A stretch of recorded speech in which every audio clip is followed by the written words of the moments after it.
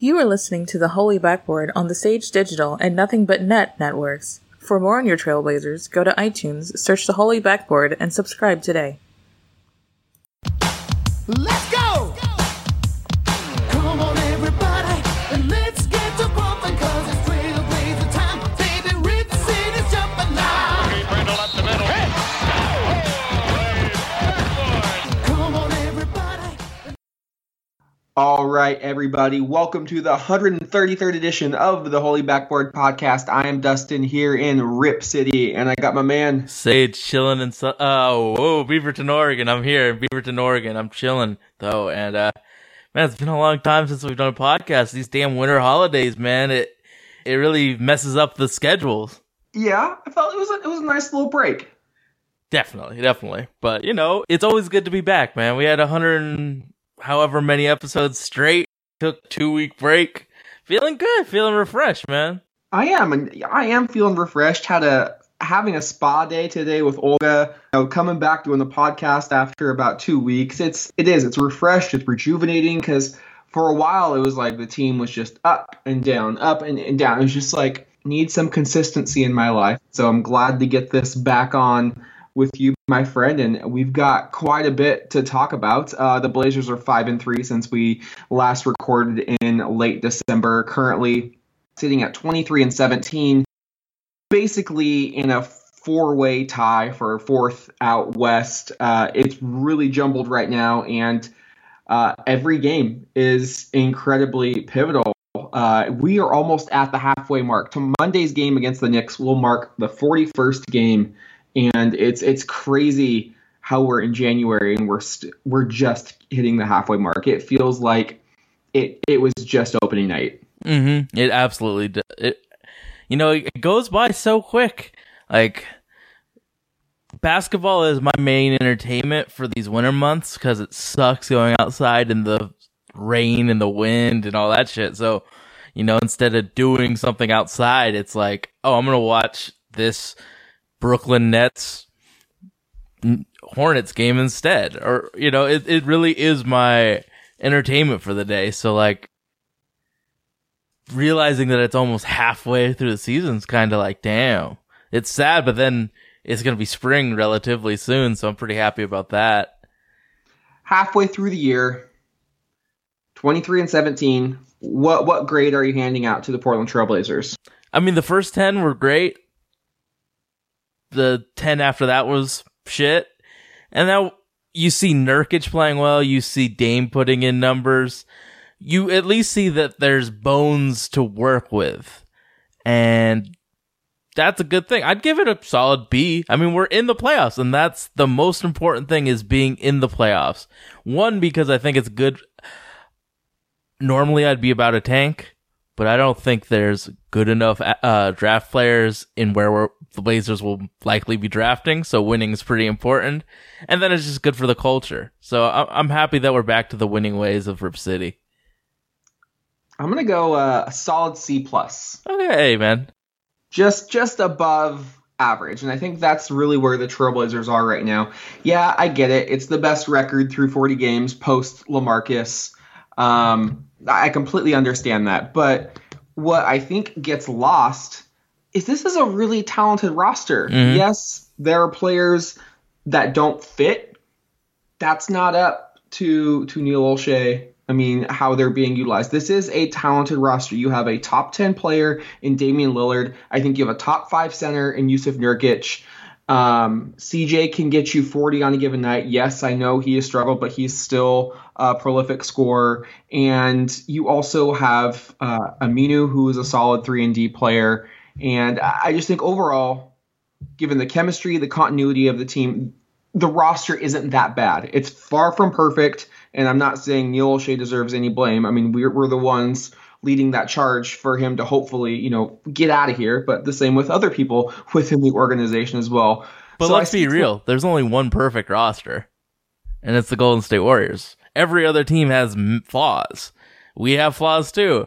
Some of them are pretty massive. Like, we have pretty bad small forwards, but like, we have a pretty big strength in Damian Lillard and CJ when he's on, and then Nurk is producing. It's not like it's the Phoenix Suns and it's only Devin Booker putting up numbers. We have players that can ball. Yeah, and so the reason for the C+, a few actually. One, we are not protecting the home court. I truly believe we have one of the best fan bases and home court advantages in the entire NBA.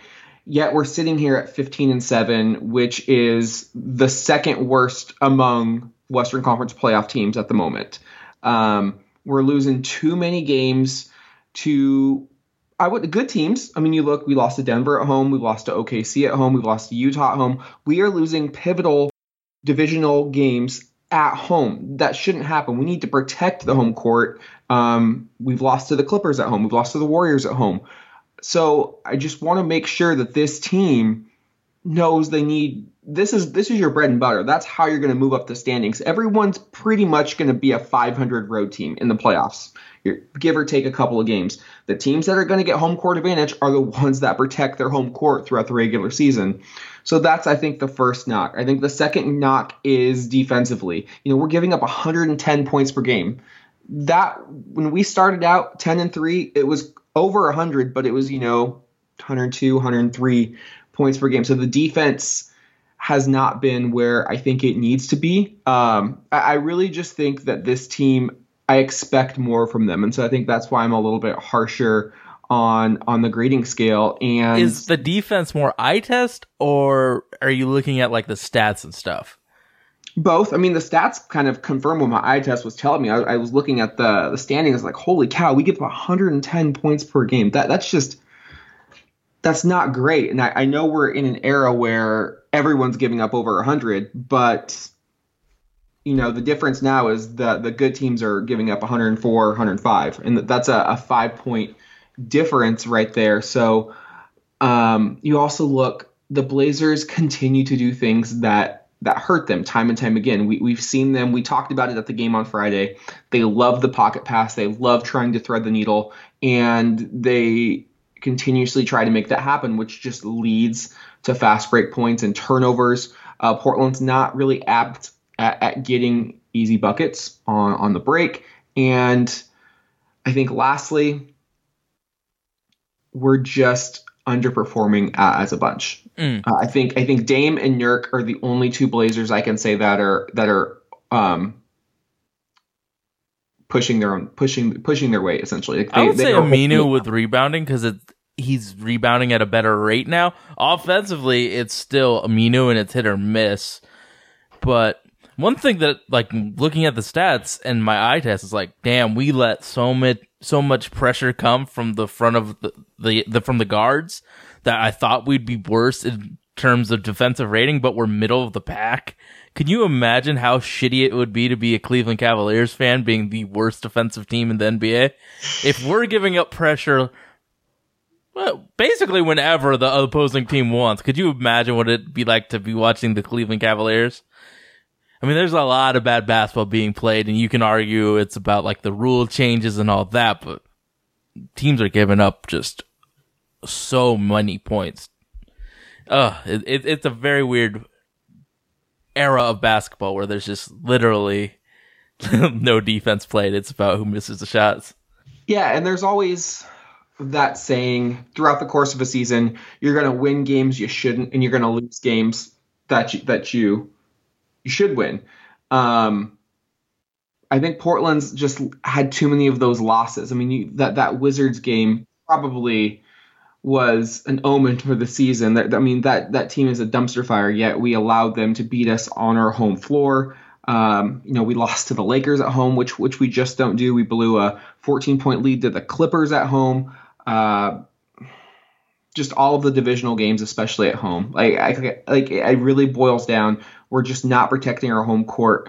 Conversely, I think we're doing fantastically against the Eastern Conference, and I think that's really what is kind of saving us right now, because we're only 14-14 inside the West. So that means we're 9-3 against the East, and we've handled our business against the top Eastern Conference teams at home.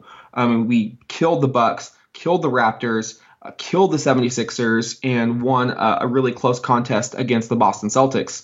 And we beat the Indiana Pacers in Indiana. So those are the top 5 teams in the Eastern Conference, which we all have wins against. So we are doing a fantastic job against the East, which you have to do in the West. But I would just like to see us really bear down a little bit more at home and protect that court because, the fans we're ready. Like, we want to cheer. We want to get up there. I mean, I lost my voice a little bit cheering at the Thunder game.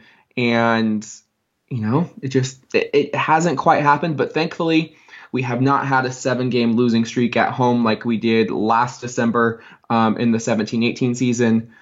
But conversely, I don't know if you can expect a 10 to 13 game win streak this spring like we had last. So it's all about pacing. And so, yes, we may be pacing ahead of last year, but you always have to remember last year we had that incredible 13-game streak. And, I've been a fan since 1990. Like, even the greatest of teams, like, you only see those streaks once in a decade, every 8, 9. It's crazy. Every other Western Conference team had like a 10-game streak when we were in that 13. So it really, like, that 4 extra games or that 3 extra games was the margin for home court advantage versus going to Houston or Golden State. Thank God we executed those 3 extra games. Absolutely. So through 40 games, I think we can kind of go pretty quick right here. Dribble, pass, shoot. We're going to bring it back. For those listeners who don't remember, dribble, you need a little bit more time.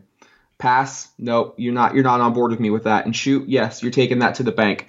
Dribble, pass, shoot. Damian Lillard has been the MVP of the Trailblazers this year. Absolutely. So, yeah, shoot it. I mean, limitless range, shoot it. I mean, the only person you could argue is Nurk, but he also had 10 really shitty games. Damian's been consistent. He's been our rock. He's been the guy. Like, if we keep it close, you trust that Damian Lillard's gonna finish. And to have, like, arguably the top 2 guy at finishing it in clutch times, I mean, he has been our rock this year, so he's definitely the MVP. I mean, if he wasn't there, we'd have Seth Curry running point. Shit can get bad real quick. Dribble, pass, shoot. What about you? Oh, obviously shooting on that one. So dribble, pass, shoot. Only Jokic is a better center than Yusuf Nurkic right now in the entire NBA. I'd pass. I think Vooch is better. I think Joel Vooch don't play no defense. Vooch is killing it statistically, though. I would go Joel Embiid, Jokic. Okay. I would go Vooch. And then probably Nurk. He's top 5, but I wouldn't go second. Okay. I forgot about Embiid, so yes, I will. Oh, and Cat is putting up numbers since Derrick Rose has been hurt. No. If you look at the numbers, he's... Listen, Matt, you gotta win, Sage. The Timberwolves have a decent roster on paper, and they are trash. And they just fired their coach, apparently. And they just fired Tom Thibodeau. Cat, I thought after year 1 was going to be better than Anthony Davis. He has not put the team on his back, and I don't think he impacts the game. Yeah, you can put up stats, but I don't think Vucevic impacts the game. Like, there are players like Sharif Abdur-Rahim and Kevin Love that'll get you stats hand over fist. But I just don't think they are winning players. Are we counting Anthony Davis as a center? Because he's obviously better too. But no, he's a power forward. Okay, so, I mean, I would go... I think he's the 3rd best center right now. I forgot about Embiid. So, yes, I would go Embiid 1, Jokic 2, and Nurk. And the reason that, to me, this is more, this 10-game stretch, this January stretch, this is more than I've seen than the Nurk fever. Mm-hmm. He has been just absolutely incredible. I mean, you look in the last 10 games, he's shooting 55% from the field. He has almost 17 points, 11.5 boards, 4 dimes, a block and a half, and a steal and a half. And he's only committing 3 personal fouls per game. In January, yes, small sample size, I get it. But we're looking at 24 points, 15 boards, 4 assists, 2 blocks, and nearly 3 steals. Personal fouls, 2. I mean, he is, to me, if Nurk can play at this level, you have to be a buyer if you are the Portland Trailblazers. This was the internal development that we were clamoring for, yearning for. And we finally have a big who can make an impact. And I know everyone's going small. And that's why it's so important to have him while they're zagging. Exactly. He is the reason why we beat the Golden State Warriors in Golden State. They had no answer for him. He put up the ridiculous stat line. I believe the only player in statistical history since they kept the records. He had 24 points, 23 boards, 7 dimes, 5 steals, 5 blocks. The first Blazer since Batum to have a 5x5 game. And he did it on 10 shots. I mean, to me, that is the key for Portland. And when I watch the Blazers and in this recent Nurk streak, when we struggle, it's when our guards cannot get him the basketball. Mm-hmm. I wish we had a John Stockton-like guard. Obviously, you can't really do that with Dame, too. Yeah, I'm not talking about Stockton, the Hall of Fame player. Stockton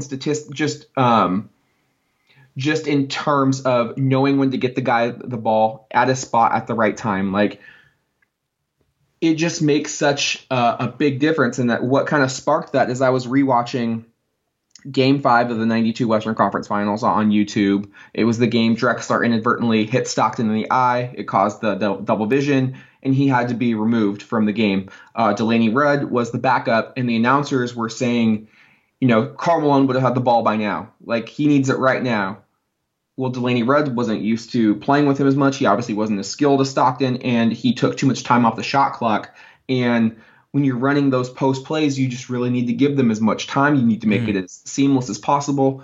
And I really think Portland would benefit by going out and getting a backup point guard who is a distributor. And I know those kind of players are, I think they're a little bit more rare than they used to come across. But it's you can still find them. Like, there's dudes like Beno Udrih and Jose Calderon. You're not asking for a dude that's like Chris Paul. You're asking for a guy that can get the offense going at a good tempo. So it's not the rarest commodity, but it's in this day and age, it's a little more harder. But I do think that having a guy that is a playmaker would help Nurk and when Dame's not on the court.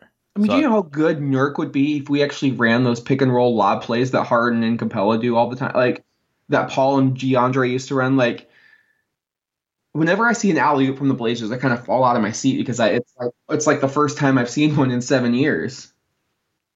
I've been trying to find Nurkic's usage rate in the last 10 games because I feel like they have given him the ball more, but it's still not enough. Like, this year, he has a usage rate of 24%, which is pretty good, but I feel like they're really actually feeding the beast in the last 10 games, and it's really helped us. I mean, like, there's not many teams that have just a beast that can defend them because, I mean, we're zigging when everyone's zagging. Well, in the first 3 months of the season, he was averaging right around 11 field goal attempts. In January, again, 3 games, he is up to 14. So he's getting there, but he's shooting more. But you definitely do see the passing more too. Yes, I feel like he's the one big that actually could do a lead-in pass. He just can't. Like, when he has it in his mind, he can't just do it because that timing play is really hard, really easy to disrupt. But he's handled the ball a lot more, and I like that. Yeah, and when he gets more opportunities, he's getting to the line. And he's getting to the line 9 times, and he's making 7, which is a huge increase in his free throw percentage. I mean, he was 14 of 16 in that game against the Sacramento Kings, and Portland needed every single one as they fought back and went to overtime and eventually won. So I would say I've been on the fence, and I still am a little bit. It depends on what trade is out there, but Nurk elevating his performance to Nurk fever gives me more optimism over the team rather than CJ and Dame doing damage themselves, if that makes sense. So we haven't really talked about CJ, and he's struggling, obviously. Like, throughout the year, he's struggling. And I was looking at the stats. In the previous, he was on the court by himself damn near 40% of the time. So he got his numbers and was able to dominate the game. Now, and last time I checked was about 5 days ago, so he has been playing by himself more, so it might have changed, but he's only been on the court by himself 6% of the time because we've trusted Evan Turner with it. I think we have to find a nice medium ground between Dame and CJ playing all the time, because his usage rate and the fact that he's getting the ball less makes him want to dribble, shoot. I think if he had the ball more, he would be more comfortable with letting the game come to him instead of forcing the game on himself. And then with Nurk being on fire right now, he's getting the ball even less. I think we need to find time for CJ to be that main guy in the second unit more.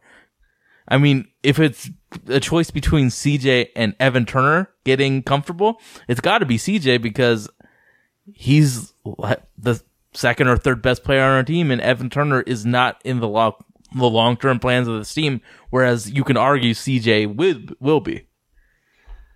I feel like CJ's still getting his touches, though. I mean, absolutely he is, but he's forcing it a lot more. 18 field goals a night. I feel like that's too many touches. But you know what you play with, so when you don't get the ball a lot, you're jacking that shit up. I think then that's on the coach. Yeah. That is my biggest problem with Terry Stotts. He's more of a buddy than a coach. He doesn't hold these players accountable. Yep. And, you see some of the attempts that the team takes, the quick, early in the shot clock, contested, deep. Just not a good look. Like that Oklahoma City game where Dame pulled up at the Moda sign. Yeah. First play back. I get it. Everybody wants to push the pace and get their, points per game up, and we're going up and down the floor. But this team actually would be better at really taking a page out of the Memphis Grizzlies book and running through Nurk. Let Damon Nurk run that shit, because we are supremely difficult to beat when we have a big body like that down low who's able to score efficiently around the basket. He's got his weight back. He's moving extremely fluid, knock on wood. And then you've got Dame, who can break down any defender off the dribble and find open shooters. I think this team would be much better if they took their time on offense, because, there was no business losing that game against the Thunder. I mean, if they would have just ran offense, I think they win. But again, there's too many mishaps, and you don't value the possession as much as you would in the playoffs, and all of a sudden you lose by 2, and you're like, damn, I really wish I could have had a couple of those possessions back. So I back to your point about CJ, I think he's getting plenty of touches. I was thinking while watching the Houston game that this is one of the first times that he's getting a chance to run with the second unit, especially since Evan Turner moved into the starting unit. And I was like, maybe this is what he needs. But again, what made the second unit so special when they were playing well was they played as a team. They played, 5-on-5 as one. They were moving and cutting, and it was beautiful basketball. It came and went because obviously there's a talent gap on that second unit, but that's really where I noticed they thrived. And then if you put CJ in that role, he is not a distributor. He's not a facilitator. He's looking to get his own. But the counterbalance is, you could be getting one of the best scorers in the game against, reserve players. But then again, if he's not hitting, then you're just really having 4 other guys stand around, and that's not good either. I really do think the Blazers have a CJ McCollum problem in the sense that how are they going to use this guy? Because what has happened the past, honestly, 2 years, it's really not working. And Stotts has experimented, to his credit, staggering the minutes, playing them together. I really think, and this is not a knock on CJ, I think he and Dame, their styles of play, everyone's been saying it for a while, and I've been late to the party, but I think they're just too similar. And, if we were able to use CJ like Golden State uses Klay Thompson, excellent. I just don't think that's how CJ plays as well. Like he definitely likes the ball in his hands, and somebody brought it up, I think it was on Sports 2. Look at Oladipo. He finally got away from Westbrook, and he ran his own team, and it's really working wonders for the Indiana Pacers. I think CJ just needs his own team. Yeah, exactly. And I want to bring up pace, and we talk about it. And could you guess where do you think the Blazers are in terms of pace? Are they a top 10, middle, or bottom 10 team in regards of pace? Middle. Yep. And we talk about it like they're like super quick. Like they're the 17th ranked team in pace. So honestly, if we were like Celtics I think if we took care of the basketball more, it would really help us. That's exactly it too. Like I guess you could push pace more, but it seems like we love turning the ball over so On lazy much. shit too. And it just probably because we watch the Blazers religiously, it feels like every turnover leads directly to a dunk or a fast break, outlet, and it's the same turnover every single time. Yeah. I mean, Evan Turner's really bad at that little, I guess, a lob pass to the post guy posting up at the wing, and it's always really slow pass, and then if they jump that route, it's 2 every time. There's a lot of like lazy turnovers that the Blazers do, just like on their offense, where it's just not crisp. It's just, oh shit, I'm gonna throw this away, and what happens type of turnovers. Dribble, pass, shoot. It's time to worry about Zach Collins. I'm gonna just dribble. Dude, he's like 20 years old, man. You see flashes, and 21? Oh, he's a young man, man. Oh yeah, he is. He can drink, but like, if we're gonna be good in the future, he has to develop. I'm cool with the struggling. It just is what it is. I can't be worried about Zach right now. Oh, I think you most definitely have to be worried about Zach right now. We were talking about internal development, and had Nurkic not came along these last 5-6 games, Zach Collins was the dude that we were supposed to get real growth from. So I am absolutely shooting this. I am significantly worried about Zach Collins. I'm not calling him a bust, pump the brakes on that. But yeah, he's the 10th pick in a loaded ass draft, and we passed on some major talent to take him, and he has significantly regressed month by month by month. You look at October, shooting 65% from the field in 7 games and scoring 11 points, pulling down 5 boards with 2 blocks. And it just drops from there. In 15 games in November, 7 points. The field goal percentage, which is the huge indicator, has dropped 20%. But 60% was kind of high with how many shots he takes. 7 games is not a small sample size when he's playing 22 minutes per. So he was having a really strong first two weeks of the season, and he continued to get playing time. I mean, his minutes aren't declining. His field goal percentage, was down to 43% in December, 6 points per game. I mean, this is a guy who I don't know. I was talking to Evan via text, and he's like, the dude hasn't been the same since he turned 21. Obviously, we're not indicating anything other than, a funny coincidence. But yes, big men take longer to develop. It's just harder to take when you see everyone else in that draft class doing so well. And you see another big man in Jaren Jackson Jr. in this draft, who is just a complete cornerstone of a franchise. And, we're trying to get this guy to just be a good reserve player. Hey, shit, John Collins pulling double-doubles. John Collins has been every night double-double. Portland obviously passed on Donovan Mitchell, OG, Anunoby from the Raptors. I mean, Jordan Bell. I mean, he's had, I would say, more of an impact than Zach Collins. Honestly, I feel like I cursed Zach Collins. I was hyping him up, saying I'd take him over any of the Lakers' young talent. And then after that, it seems like everything went to shit. I think it's okay to worry about it. There's still another half of the season, but it's not like the Blazers can do anything about it. Tricky situation where he still has perceived value around the league as a young rookie, second-year player. Neil Olshey never will do this because he's a Neil guy. But Portland needs to seriously consider, okay, do we really believe in this guy? Or should we try and, sell a little high? Because if he has a pretty shitty second half of the season, his value is completely gone. He is not going to have the value that he has right now. Well, I mean, as long as Neil's on this team, he's not trading one of his picks. And it's like, man, we are so cap-strapped. A guy that can play that is on a rookie deal, that's going to be tough for us to get rid of. Oh, I don't mind the salary. I mean, you obviously have to match salary when you're making a trade, but if Portland is to be a buyer and you want to get a player that can play with Dame and Nurk right now, I think Zach and Aminu are 2 of the better pieces we have to offer. I mean, CJ too, if you're really thinking big, but you have to give to get. And I'm not saying that Zach Collins needs to be traded right now. I'm also not saying it's going to turn into a Jermaine O'Neal 2.0 situation. Jermaine really rarely got to play, and by all accounts was tearing these guys up in practice.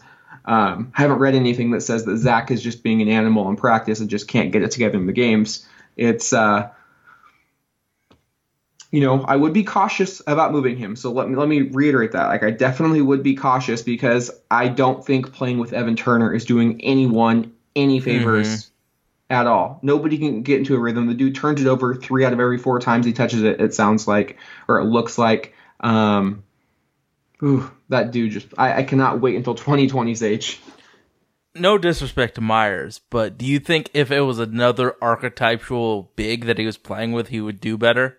Oh, like Ed Davis, who we had last year? Yeah. Okay. Those two had fantastic chemistry, but I'm sorry, Ed Davis, you're $2 million for 2 years. Whew, that's just too rich for our blood. We're going to hitch our wagon to, Seth Curry and Nick Stauskas. Yeah. I think if it was a dog like that playing with Zach, I think it would. There's things that I think would make Zach's life easier because there really isn't any offensive rebounding with Myers Leonard since he's out of the 3-point line all the time.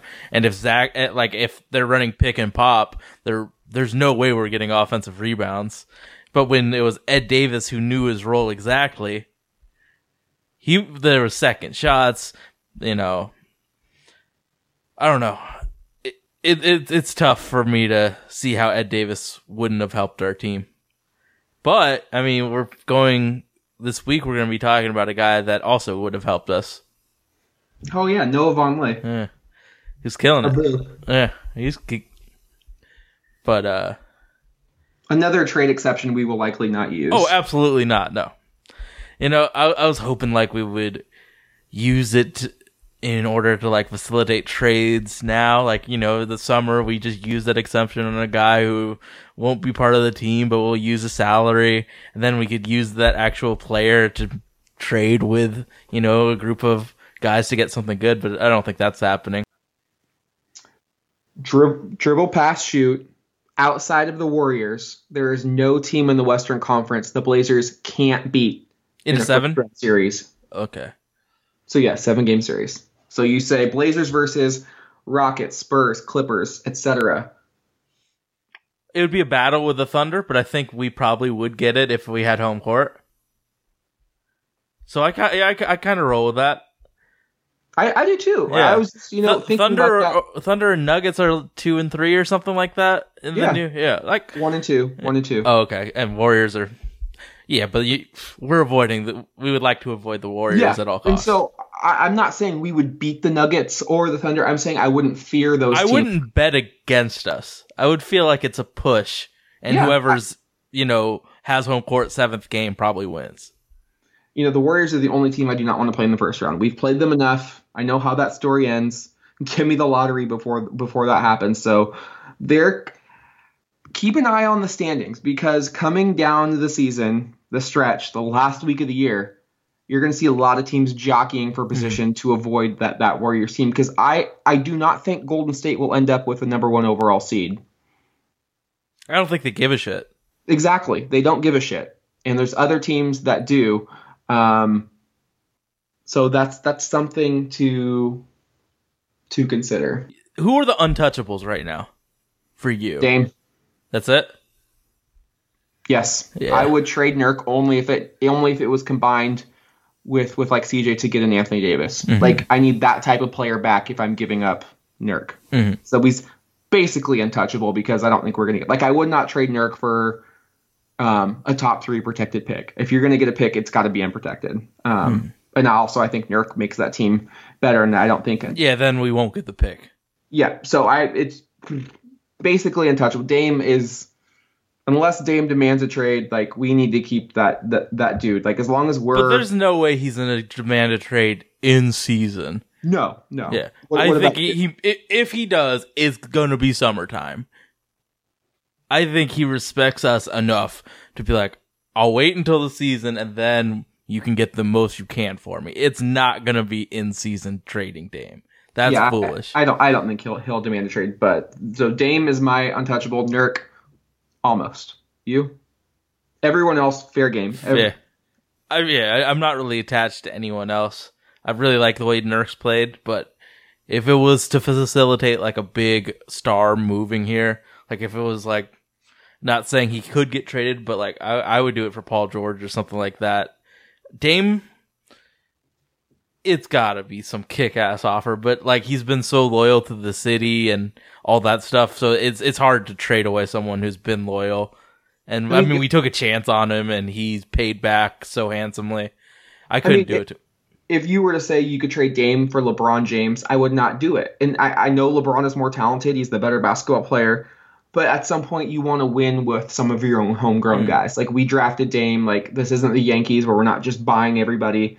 Like it would feel kind of dirty. Like I want to win with the guy that has got us here. You know what I mean? I would do it for Giannis, but it's not ever happening. Nope, not even. No, like Dame is the Blazers.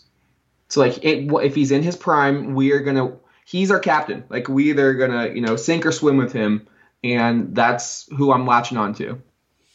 So this is something I've been researching for the Pelicans, but it all obviously works with Damian Lillard as well. No elite guy has ever signed that third contract without getting to the conference finals.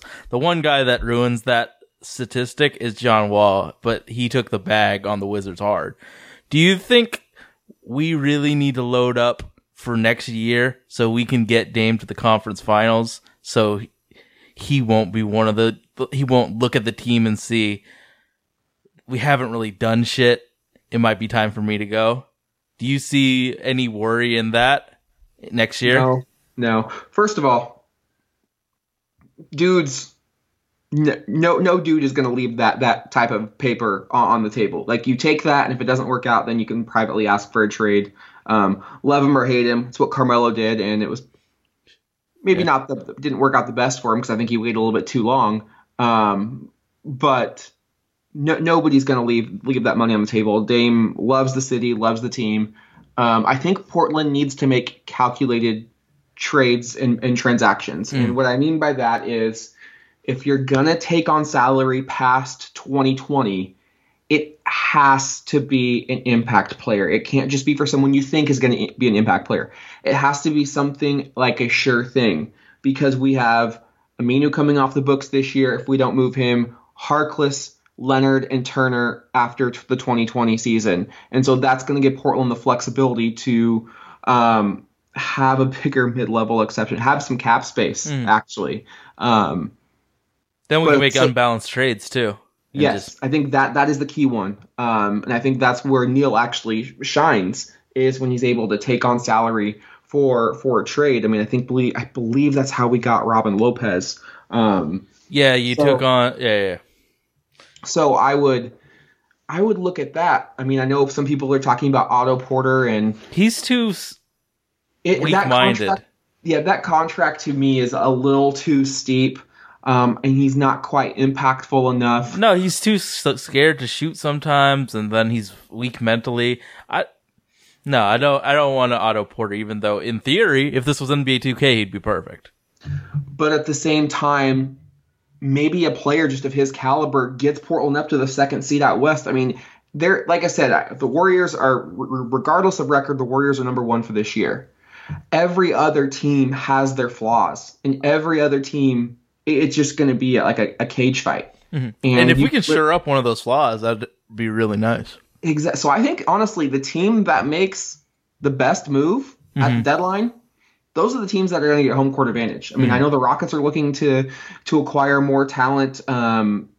It's an arms race, bro. It really is. And if we're sitting on our hands, we're going to be the one that's chilling in, April, getting bounced in the first round. And then you got to worry about teams behind you making moves. I mean, the Jazz just acquired Kyle Korver, and they're slow. They're now a game and a half out of eighth after being completely out of it for a while. So really, outside of the Phoenix Suns and the Golden State Warriors as those 1-15 outliers, 2 through 13, it's going to be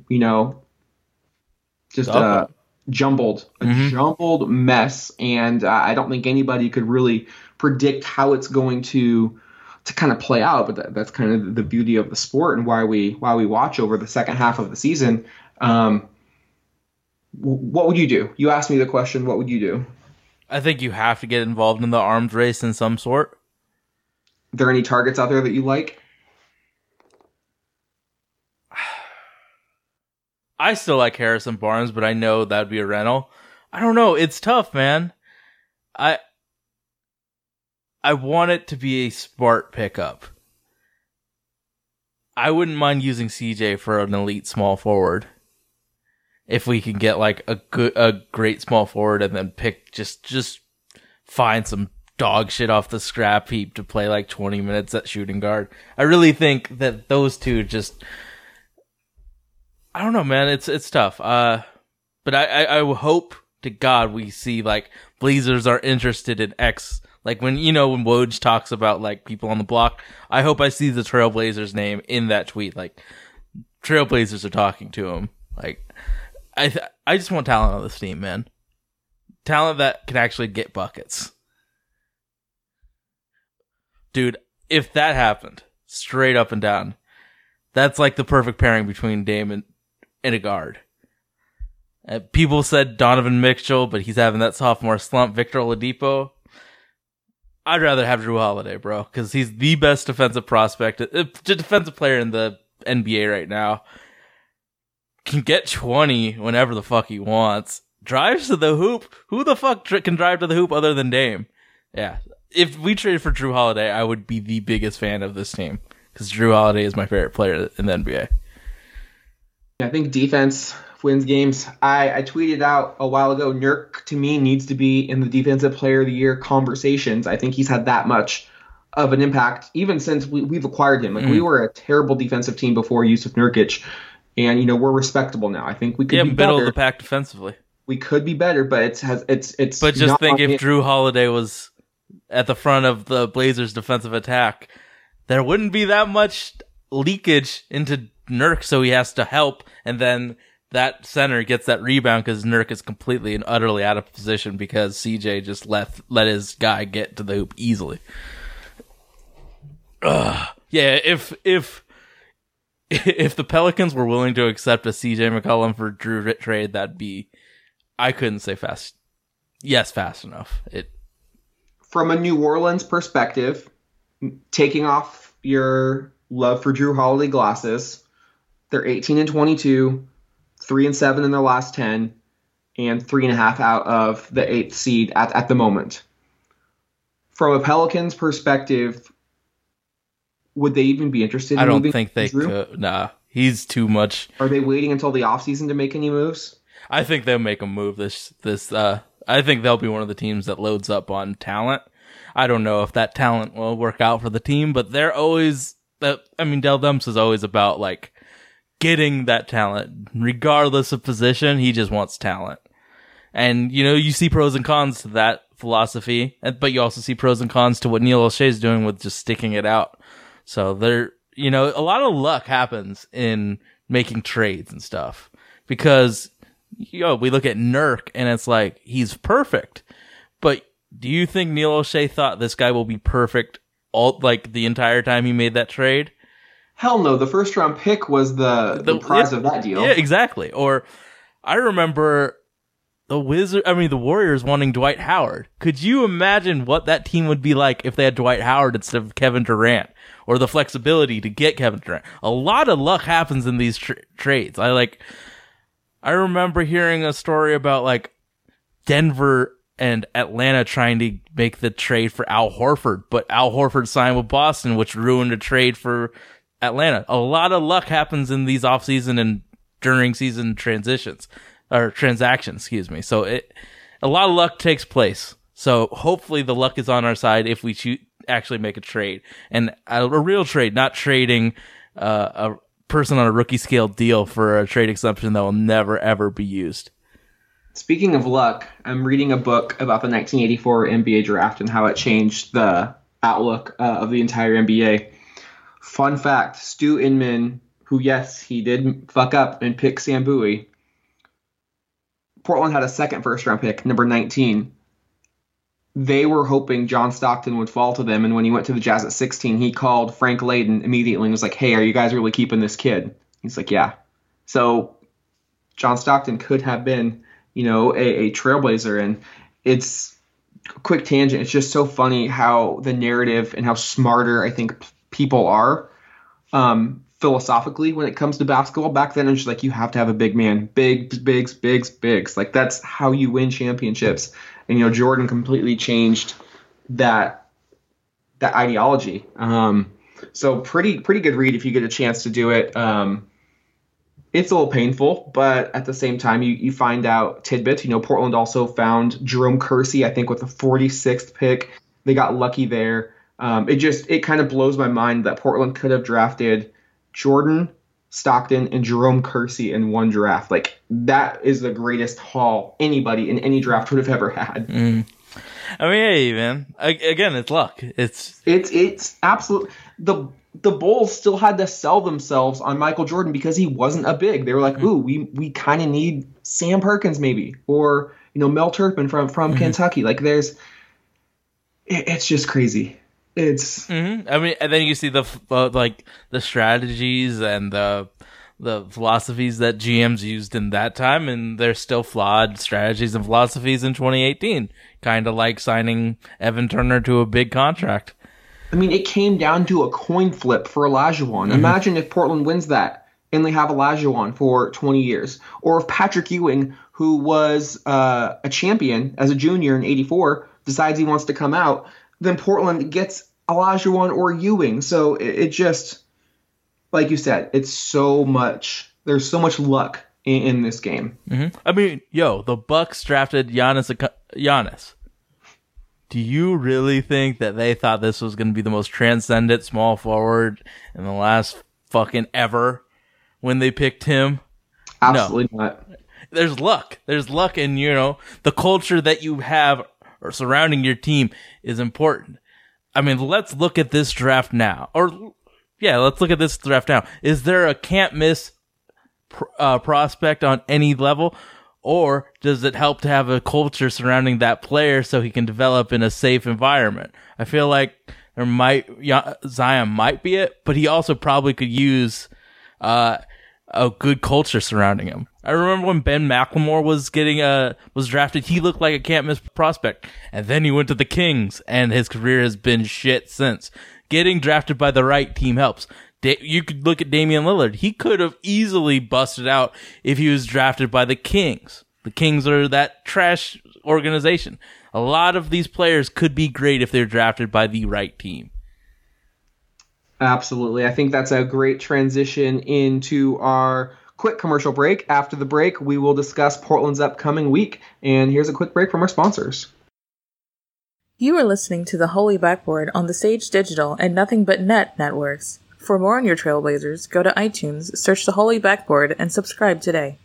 All right, everybody. Welcome back to the Holy Backboard podcast. Dustin and Sage here, getting ready to break down the upcoming week's slate of games. It is a home-heavy slate for the Trailblazers, and one in which, I'll say it right now, they have to go 3-0. We have the Knicks on Monday, the Bulls on Wednesday, and the Charlotte Hornets on Friday. To round out Portland's 5-game homestand. Portland is 1-1 on the current homestand right now. Sage, they have these are 3 must-win games. All we have heard through this first half of the season is how difficult the Trailblazers' schedule has been. It's about to ease up right now, and you must make them. You know what the narrative's gonna be if they lose one, though. You know what it's gonna be. It's gonna be we have time. Long season, 82 games. Yeah, well, these are pretty easy games for us to win. We better win all 3, and if we don't, it's gonna be a real disappointment. And I get it. Kemba Walker could go for 60, but you know what? We're still a superior team to them. So we really should handle biz against these teams. And I know in the past we have sucked against teams that we should beat out because we underestimate them. These are still NBA teams, and you can't underestimate NBA caliber players. And each team has them. All of these teams are under 500. The Hornets are respectable, 18-20, like you mentioned, dangerous with Kemba Walker, but an abysmal 4-12 away from Charlotte. Both the Bulls and Knicks are just atrocious. The Knicks 10-29, the Bulls 10-30. The Knicks 6-17 on the road, the Bulls 5-14. Neither of those teams has a player who I feel like can take over a game. Tim Hardaway gets the ball enough. Like, his usage rate is Dame-like. He gets the ball so much for the Knicks. And you know he could get hot, especially with who we have defending him. He potentially could get hot. And it's the Bulls. Zach LaVine gets the ball. Like, I think, this statistic might be a little old, but his usage rate is 5th in the NBA right now. So there's guys that could get hot, but they also could get shut the fuck down. But they're just going to shoot. So I'm already going to say this. The Blazers are going to go 3-0. We're going to win each of these games. And I think the reasoning is it's going to be more Nurk, more fever. Get your symptoms ready. Get your medicines ready. Like, he is going to feast on these teams. But what I want to see, can we get him more field goal attempts? Can we come out and play with a killer instinct and just stomp on these fools?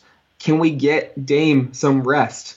He doesn't need to be playing 35 minutes plus in all of these contests. You know, we've had a lot of we've been playing a lot of basketball lately. You know, a lot of back-to-backs, 3 and 4 nights. The Blazers obviously travel more than any team in the entire NBA. So those are some key indicators that I'm looking for. Not just are we winning, but how are we looking? Because that, I think, could really tip the scale into what Portland decides to do come February's trade deadline. You know, if we're laser focused and handle business, this is the sign of a team that's starting to take things seriously. But if they're a little sloppy and they come out slow and they're not able to put a team away, then it's like, oh, you know, same Blazers. Like, they're just too inconsistent, too high variance. Probably pump the brakes on adding any talent to this team just because they're going to continue to be a roller coaster. So while they're 3 sub-500 opponents, I think the way Portland plays and performs will tell us a lot about the complexion and kind of the combination of what this team's really about. Yeah, I mean, like, man, Nurk is going to have some easy games because they're not playing Cantor anymore because he's on a 1-year contract and is probably not going to be part of their major rotation in the future. So it's Luke Cornett and, man, I think it's Luke Cornett getting like 35 plus minutes with Noah Vonleh and Kevin Knox as the power force. Chicago has some decent guys. Robin Lopez is still there putting in consensus, but Wendell Carter's a foul monster. Lauri Markkanen isn't built for it. And Bobby Portis, I think, just got hurt again. And then Zeller has a broken hand for Charlotte, which means it's Willie Herman Gomez is the main center for that team. So it's him and Frank the Tank trying to defend Nurk. That's easy cookies all week for Nurkic. It's got to be. It has to be. I want to see Nurk. I want to get to the point where we're talking about Nurk being an all-star snub. I think there's too much talent, especially with Braun coming over and Paul George staying in OKC. I just think there's too much talent in the West right now for Portland to get two all-stars. But I want to get to the point where it's a legit, like, you look at TNT and they're saying who their snubs are, and Nurk's on that list. Mm-hmm. Like, I think this is the week for him to do it. Yeah, Dame's going to make the team, knock on wood. But I think Portland elevates if we're actually talking about Nurkic as an all-star. I know the campaign is for Dame and CJ, but Nurk's the second best player in this team. And he's been performing like an all-star. But can he consistently do it throughout the rest of the season? So, I think it's real. All of those teams that we're playing this week kind of suck. Who are the players that scare you? Because there's always that random dude. Every team gets incredibly hot against us and goes for 20 when he averages 6. It happens every game. Who are those guys that scare you? The main answer is the Blazers. The Blazers scare me the most because you don't know what team you're going to get. But if I can remove that from there, I would say from the Knicks, it is what's his name? Emmanuel Moody. Guard. Trey Burke. It's Emmanuel Moody. He's starting for him right now. He played well against us in New York. For the Hornets, outside of Kemba, Jeremy Lamb is injured right now. I don't know if he'll be injured when we play them, but right now they're starting Devontae Graham with Malik Monk off the bench. And holy shit, I've watched a lot of bad basketball if I know this much about each team. I would say for Charlotte, it's probably Kemba. He's just so quick. Dame isn't waterbug quick. He's smooth. So that kind of scares me because he's just such a quick guard. And then for the Bulls, I think you hit the nail on it. I think it's Zach LaVine. I think he gets the ball so much. Yep. He has a lot of usage, and he has just the capabilities of just taking over a game. It doesn't happen consistently. It could though. It could. And then I like Chris Dunn though. And then watch Markkanen. Oh yeah, Markkanen's nice, man. He takes like 20 shots a game, bro. Yeah, so he could get hot if we don't defend him, but I fully expect the Blazers to win all three. And to be honest, I would hope they were all by double figures. I think we need to finally take advantage of a let up in the schedule. And again, this is going to be a big eye test for me. What are the excuses going to be if we lose one? Outside of injury, let's not include that. But what are the excuses that people are going to say when we look at it and it's a 2-1 week? If it's a 2-1 week, what are the excuses going to be? You can't win them all. Portland wasn't focused enough. We let our guard down. We didn't come out with enough intensity. Isn't that shit annoying to fucking... if that shit happens, it's gonna be an excuse like that. Isn't that shit Look how tight the fucking West is. We can't take any game easy. But that this team has. And it's built into their core that they take shit easy. I mean, it's happened this year, it's happened last year, it's happened the year before that. It's part of the culture. We really need to take the time and, show them that you can't take no half-stepping on any of these games. I think that's a great way to end the pod. No half-stepping. Let's go all in. Sage, do you have any plugs? Honestly, there's going to be a lot of dope shit coming out from me and the companies that I do. Just keep a lookout on Twitter. Follow us at the Holy Backboard PDX, or is it just the Holy Backboard? I don't know. Holy Backboard, baby. Okay, and Dasage, DASAGE on Twitter. But yeah, just keep fucking with us, man. It's going to be a fun rest of the year, and we're here with you. We're here with you talking about all this shit. And there's not that many people that are willing to talk about, the way the Blazers media has made excuses for the team's lackluster play. It's usually for people, it's all roses. Sometimes the Rose City isn't all roses. Sometimes there's some poo-poo on the roses. I would have went with thorns, but yours works as well. I was trying to do the Outcast line, but I kind of forgot it in mid. All right, we'll be back every Sunday moving forward after the holiday break. Thanks for listening with us. Have a great rest of your day, whatever time you're listening to this episode. And as always, Sage, it's a great day to be a Trailblazer. Wherever you may be, this is Bill Shinley. Good night, everybody. Let's go!